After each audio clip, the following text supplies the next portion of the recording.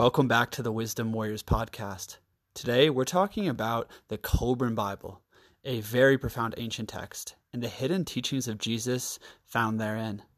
Now, this podcast is taken from a video I made over on Reality Files called The Hidden Teachings of Jesus in the Colburn Bible. You can watch there for more and to get all the links for the documents and guides. Cheers. Welcome to Esoteric Night. Today, we're diving into the Colburn Bible, the Colburn manuscripts, and I am so excited to bring you this video. I've made a couple of videos in the past on the Colburn Bible, on some of the esoteric mysteries or the philosophy and wisdom within it. But today, I went above and beyond. I put together a little presentation for you guys that starts with an introduction and background to the Colburn, goes into how Jesus is a central figure in the second half of the Colburn, and how so much of the sayings and his teachings, in that part of the book have never been seen before. And then we're going to talk about, we're going to crack right into the Colburn and go into some of the wisdom sayings of Jesus and some of his biographical info that, really no one knows about. No one's talking about this. So I'm so excited to bring it to you guys. If you want to see another video on the Colburn, I have the next one planned on the Book of Wisdom and the Book of Lucius, my two favorite books in the Colburn Bible. So make sure to subscribe and hit that bell notification to stay tuned for that. Without further ado, my friends, let's dive in to the Colburn Bible and how it relates to Jesus. So first off, the background of the Colburn. To me, the Colburn is the most profound and instructive of any of the ancient texts I've discovered.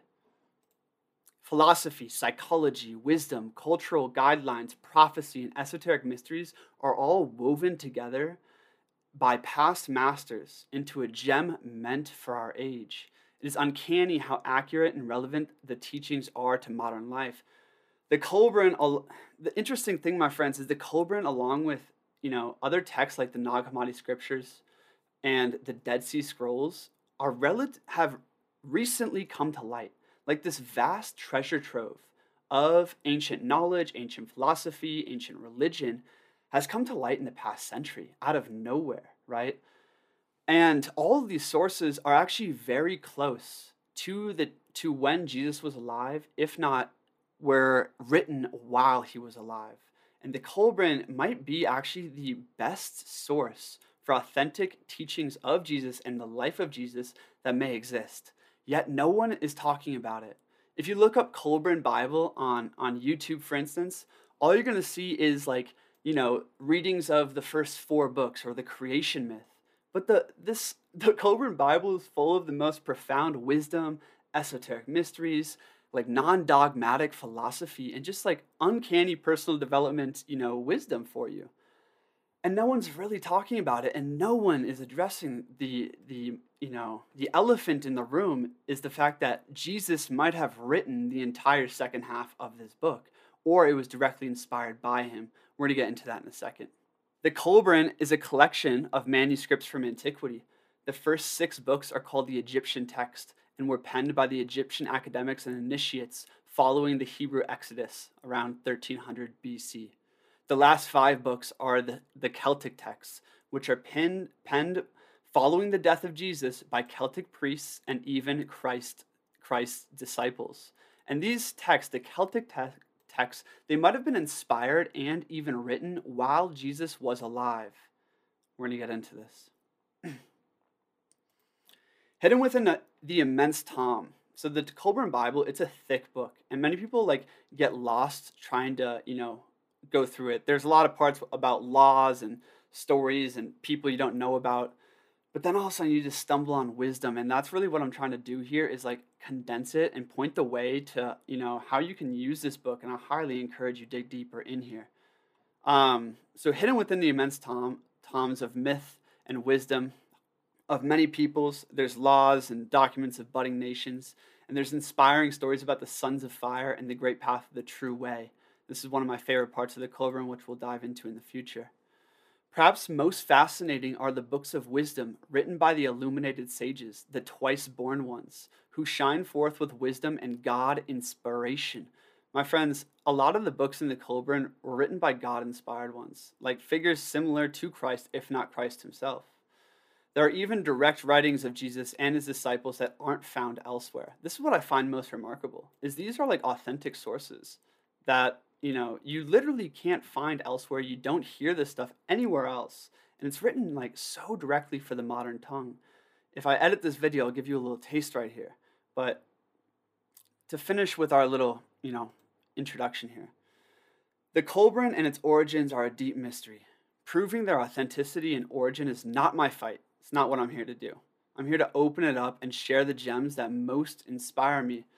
And especially in this age without brotherhood, without moral principles and leadership, without God, without spirituality, this book, The Colburn, presents a non-dogmatic philosophy for direct spiritual awakening and treading the great path of the true way. I really think this book is meant for our times. If you're interested in the Colburn, a fellow seeker emailed me a while back. Sean Kenny made a whole description and guide for reading the Colburn. All relevant links will be in the description below. Moving on to part 2, Jesus. The Colburn contains a previously unseen biographical account of Jesus with many first-person quotes. There are also further texts written or inspired by him that the world has never seen. Okay? Here's a little taste of what we're going to get into. Here's chapter 3 of the Britton book, and it's a biography of Jesus as well as sayings of Jesus. Just a little taste for you guys. Nobility demonstrates an ability to live and act according to the high principles. It is expressed in deeds, outlook, and bearing, in the manner of life and relationship with others. That which ennobles a man is his recognition of something to love and strive for outside of himself. Nobility is the subordination of self to principles. Wow. Where have you heard a saying of Jesus like that about nobility, And it comes from man's ability to love and strive for something outside of himself, for the love of family, for the love of brotherhood, for the love of God. Nobility is a subordination of oneself to principle. So this is a little taste of what we're going to be getting into here. So the 5 books of the Colburn, or the Celtic books of the Colburn, I think I skipped no, I did not skip a section. Okay, so the Celtic books make up the second half of the Colburn, and they are Origins, the Silver Bow, the Book of Lucius, the Book of Wisdom, and the Britton book. There's something very significant about all of these, okay? I'm going to read an intro from the Colburn introducing these books, and then talk about them and how they relate to Jesus. Gems right here. Inspired by the scope of the Egyptian texts. So the Egyptian, my friends, history lesson real quick. Around, like 400 BC until, right through the Roman era, the Mediterranean world was very connected, was very mobile, right? The Egyptians, the Greeks, the Romans, like all over the coast of the Mediterranean, people were sharing ideas, people were traveling, people were trading, all the way out of the gates of Heracles, up the coast of Europe, all the way to Britain, to, a lot of mines were up there even, where the Phoenicians would get their tin and their copper. My friends, the world was more connected than we think, and people moved a lot more in the past than we have been, led to believe. So these Egyptian texts were brought up to the Celts, up to the Brits, up to the Anglo-Saxons, the Egyptian Bronze Book anyway, which was written around the time of Exodus, was brought up there and shared amongst, the Europeans of the north. And the Druids were inspired by this. So let's talk about the Celtic texts. Inspired by the scope of the Egyptian text, the Celts wrote their own historical and philosophical anthology or collection of books in a similar manner, but in their own language. Viewed as a religious work by many, the Celtic texts offer a timeless insight into Druid folklore, mysticism, and philosophy. According to some historians, the Cole book, or the Celtic books, was also inspired in part by a visit by Jesus Christ to Britain. At the time, Jesus was either in his late teens or middle 20s and traveled via high speed Phoenician trading ship to Britain with his great uncle Joseph of Arimathea, who undertook the journey to inspect a tin mine he owned. So, my friends, if you just do a quick search for the lost years of Jesus, you're going to notice that there's 17 years missing in the canonical gospels of Christ, right? And these 17 years missing, if you do, if you study, that time period and also look into the history and, comparative religion, there's so much evidence that Jesus visited the Britons, he visited the Egyptians, he visited the yogis, he learned from all these schools of wisdom, just as Pythagoras did before him and Heraclitus did before him. My friends, there was a transmission of spiritual and philosophical knowledge in many schools and sects by gurus, by hierophants, by druids, by masters of initiation, all over the Mediterranean world at that time. So, and there's evidence that he visited Britain. These historians further maintain that Jesus studied the Egyptian texts in Britain. So he studied the Egyptian bronze book in Britain. And this is because the Celtic texts penned following his possible visit contain a never before published biography of Jesus. So these Celtic books, which we're about to go into, contained never before biography of Jesus and sayings of Jesus. Given the detail and highly revealing nature of this biography, the case can be made that the biographer personally met Jesus or interviewed someone who had. Additional corroboration comes from the reliable historical accounts that indicate Joseph of Arimathea founded the Glastonbury Abbey in or about 36 CE. So Joseph founded an abbey in 36 CE, and that it eventually became the repository for these texts during the first millennium. Wow. So Joseph went to Britain. That's historical fact, right? And he brought texts with him, okay? And also he was the uncle of, Jesus, and Jesus may have traveled with him. There is a debate whether or not Jesus was directly responsible for the... So, getting back to how Jesus relates to these final 4 books of the Celtic Cole book, the Silver Bow, the Book of Lucius, the Book of Wisdom, and the Britain book. There's debate whether or not Jesus was directly responsible for the Book of the Silver Bow, the Book of Lucius, and the Book of Wisdom. And honestly, these are some of my favorite books in the entire Colburn. They may have been directly dictated by him under different names, or else they were certainly inspired by him and his travels through Britain. Regarding the different names, okay? First off, Joseph of Arimathea was purposely trying to escape the Romans and the Jewish authorities by going to Britain, even changing his own name. Also, in these books, we see that Jesus was safeguarding the more ancient sacred writings, and so perhaps separating his own teachings under 2 names was an added precaution to separate some of the more exoteric from the more esoteric stuff.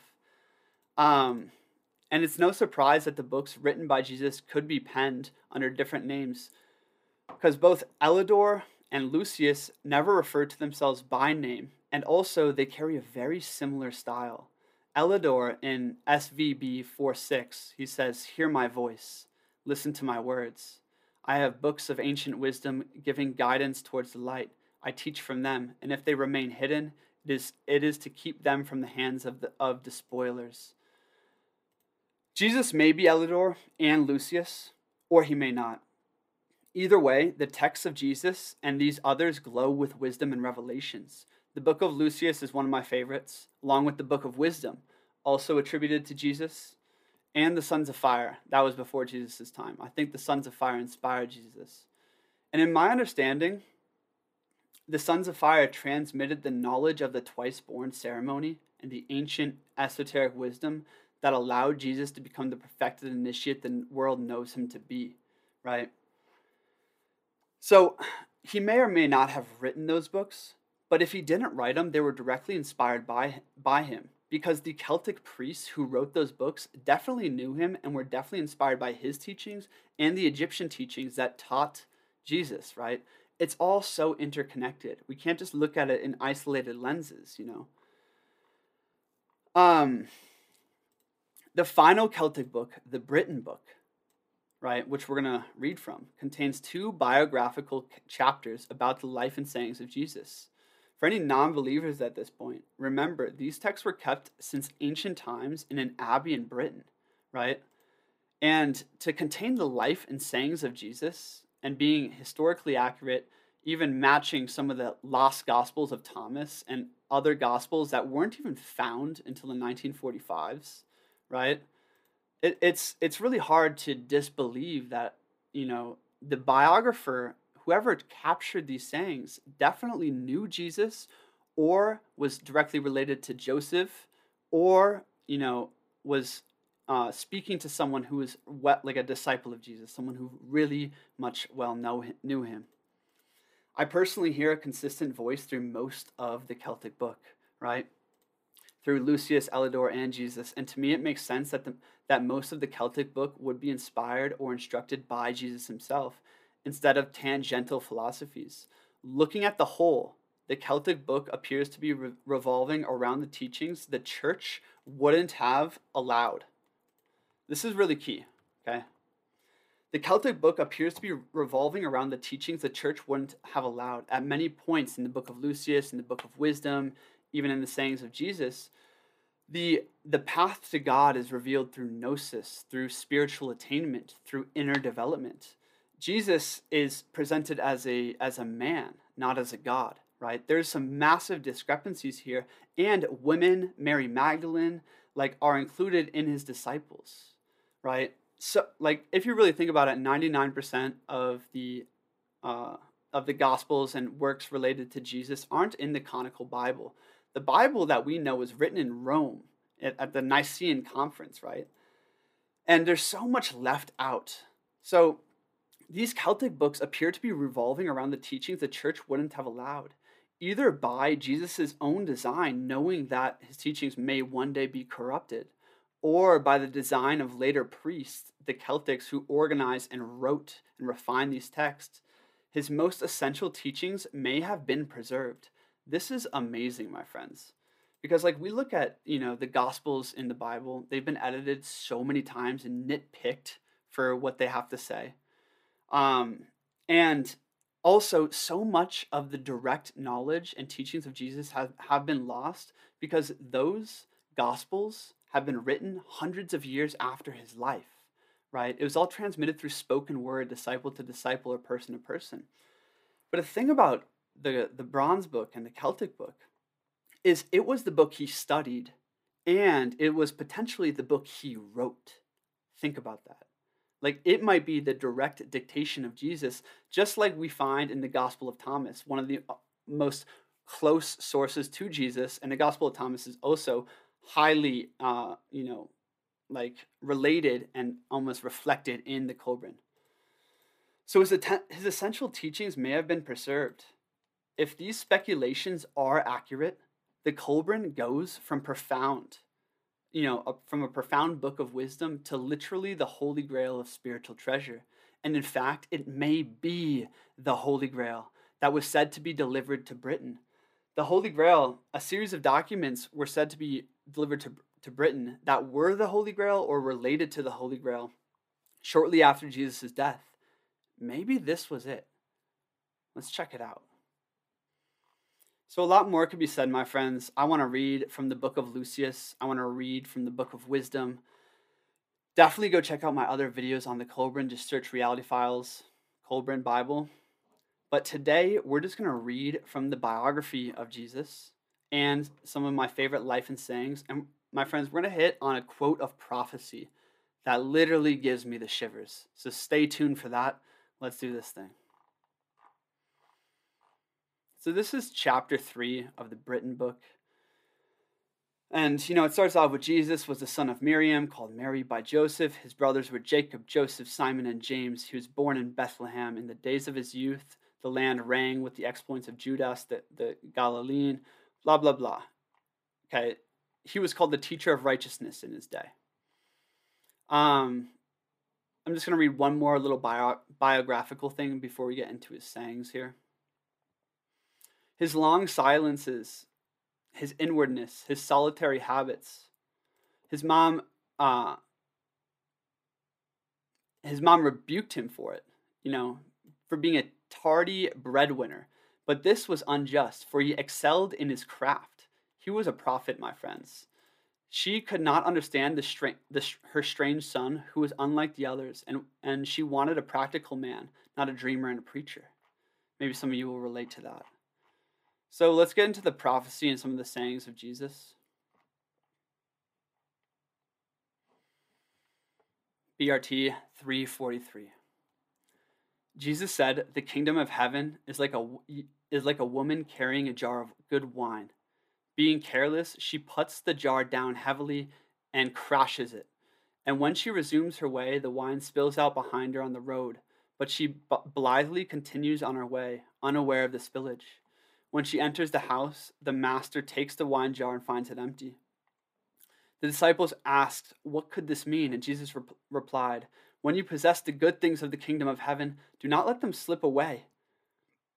When you possess the good things of the kingdom of heaven, do not let them slip away. Ooh, I like that. It's a lot different from the Eckhart Tolle and the modern teachers of, spiritual epiphany.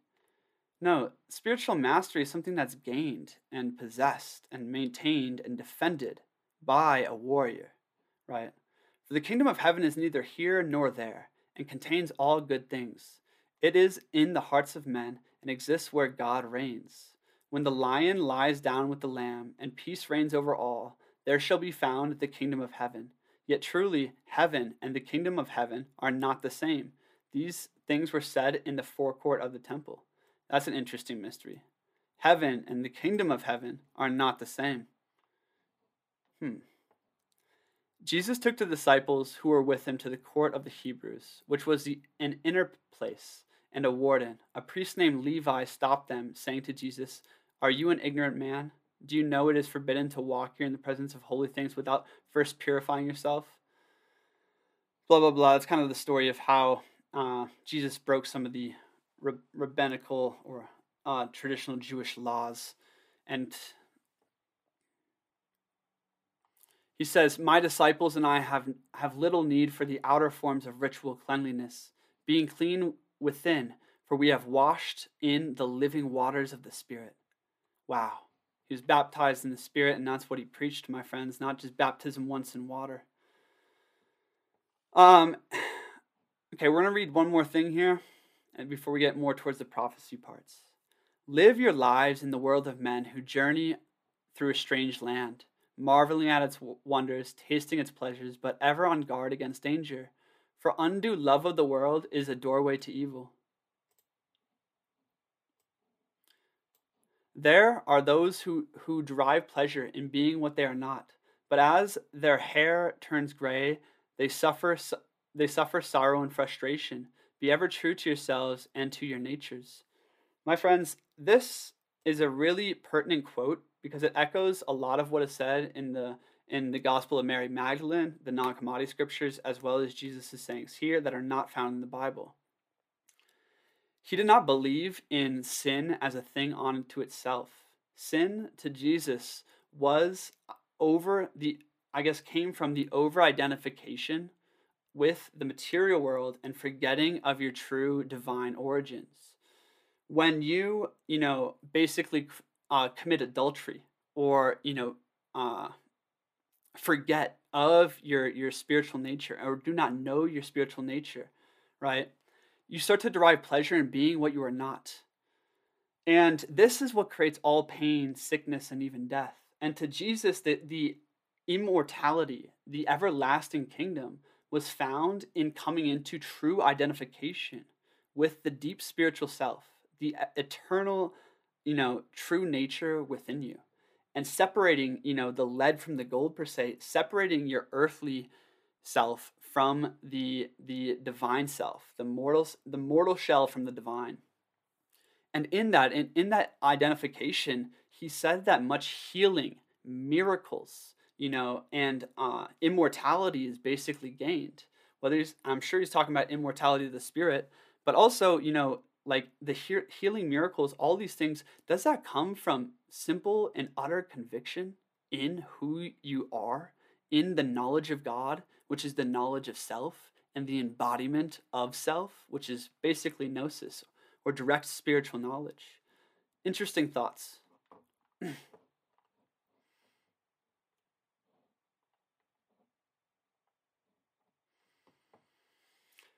Moving on to 351 here. I'm just nitpicking here, just trying to inspire y'all to read it yourselves. Jesus was not a sorrowful man, for greatness cannot be downcast. Always he brought strength to the disheartened and was not influenced by the despondency of others. When Peter was dismayed and shut his sorrow within, Jesus said, "If, my friend, you will not admit me into the antechamber of his sorrows, how can I ever sit in the reception room of his affections?" Wow. Jesus set his face against all forms of melancholy. He said, "The man who cannot rise above the burden of his sorrows or the trials of the day shall not know the kingdom of heaven, nor can he know the love which is the cornerstone of life." This is really um, important to me and relevant to the spiritual path in general. This idea of self-overcoming, right? So much of spirituality today is very soft. It's very dogmatically soft. And religion is dogmatically tense. Jesus set his face against all forms of melancholy. The man who cannot rise above the burdens of his sorrows or the trials of the day shall not know the kingdom of heaven. My friends, the trials, the struggle, the strife here on earth, it is a great boon to you, to the man who can bear it well, right? Like suffering, toil, burdens, it's a lot of man. But it's really the test of your spirit. How you bear your burdens, how you bear your struggle and suffering determines, whether you cripple your spirit or you grow your spirit.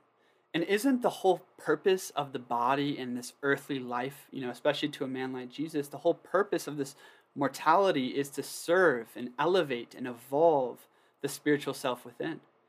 So he who cannot arise above the burdens of his sorrows or the trials of the day shall not know the kingdom of heaven, because in the struggle of life, like life is constant strife. In some form of another, life is constant strife. And it is there to test your spirit and grow your spirit. Nor can he know the love, which is the cornerstone of life. My friends, especially in times of despair, times of deep suffering, those are the moments where I've tapped into the great self within. It is only through pain that you start to find that most noble self that you didn't even know exists, that strongest self who can face anything. And that self is possessed of great love. Like only from the depths of sorrow and despair can you find the great love for all of humanity, your brothers and sisters, and yourself. Only by fucking up can you truly come, to like only fucking up and going through hell can you really come to love like every part of life.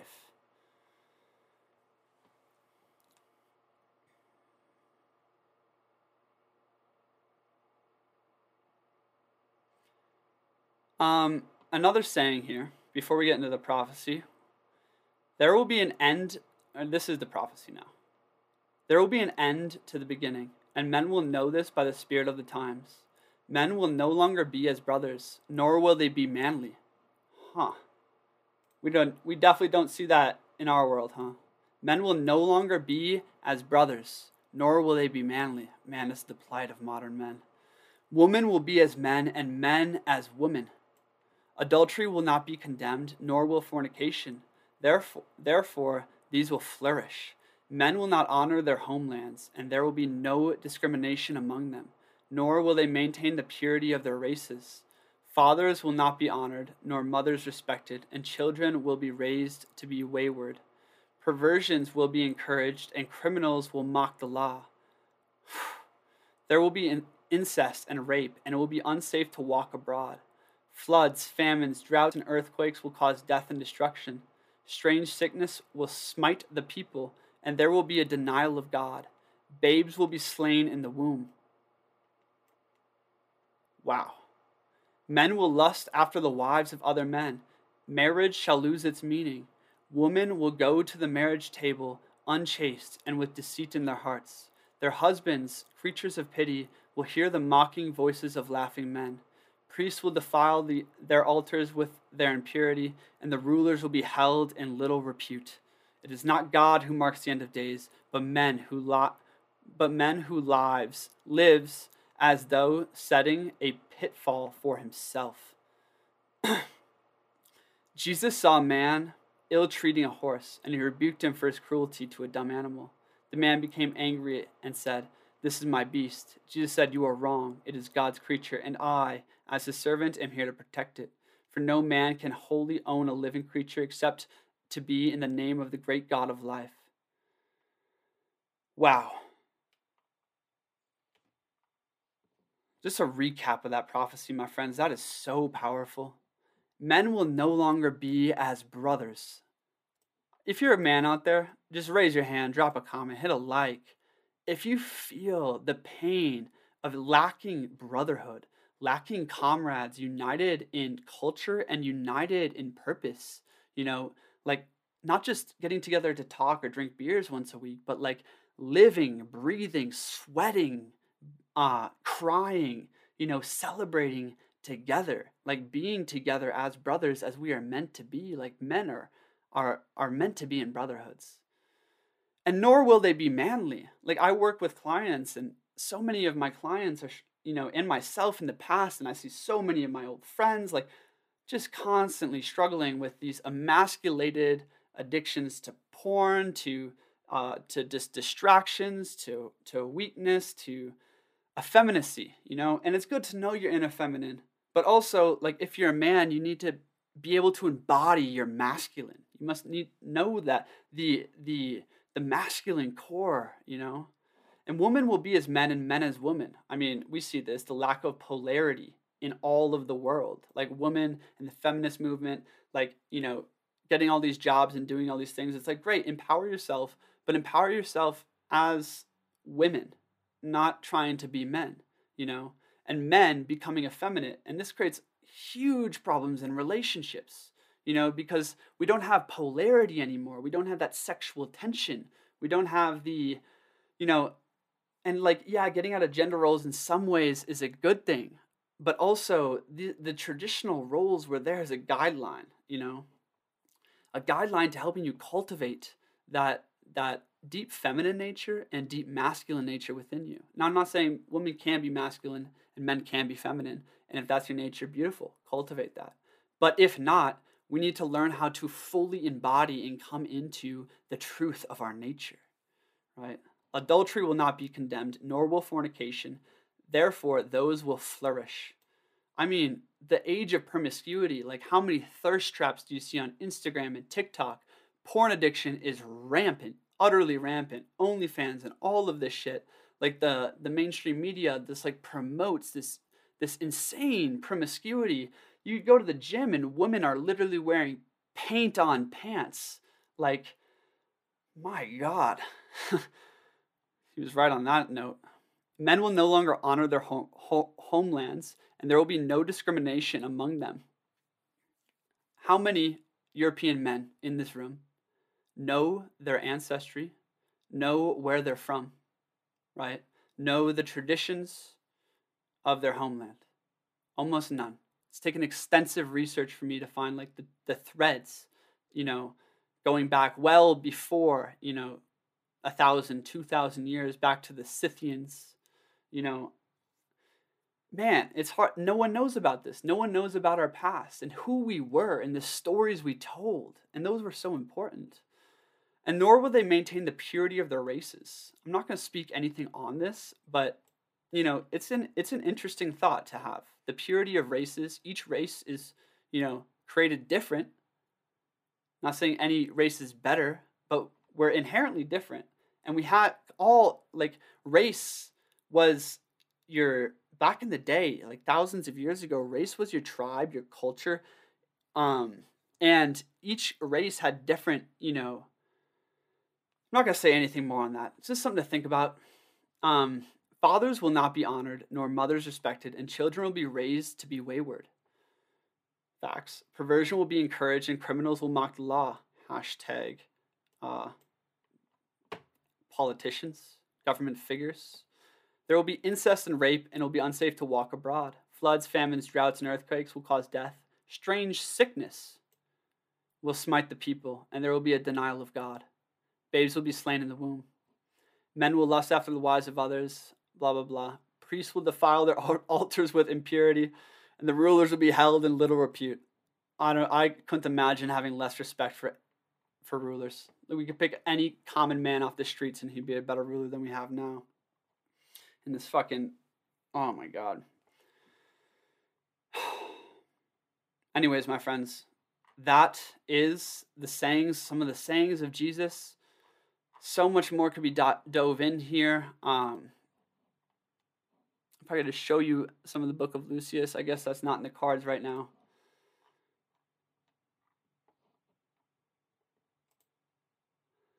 The next video I want to make is on the fall of man, on redemption, on the sayings of Lucius, and spiritual rebirth, spiritual vision, the God-man, some of the deep esoteric mysteries. If you want to see that, definitely drop a comment and let me know.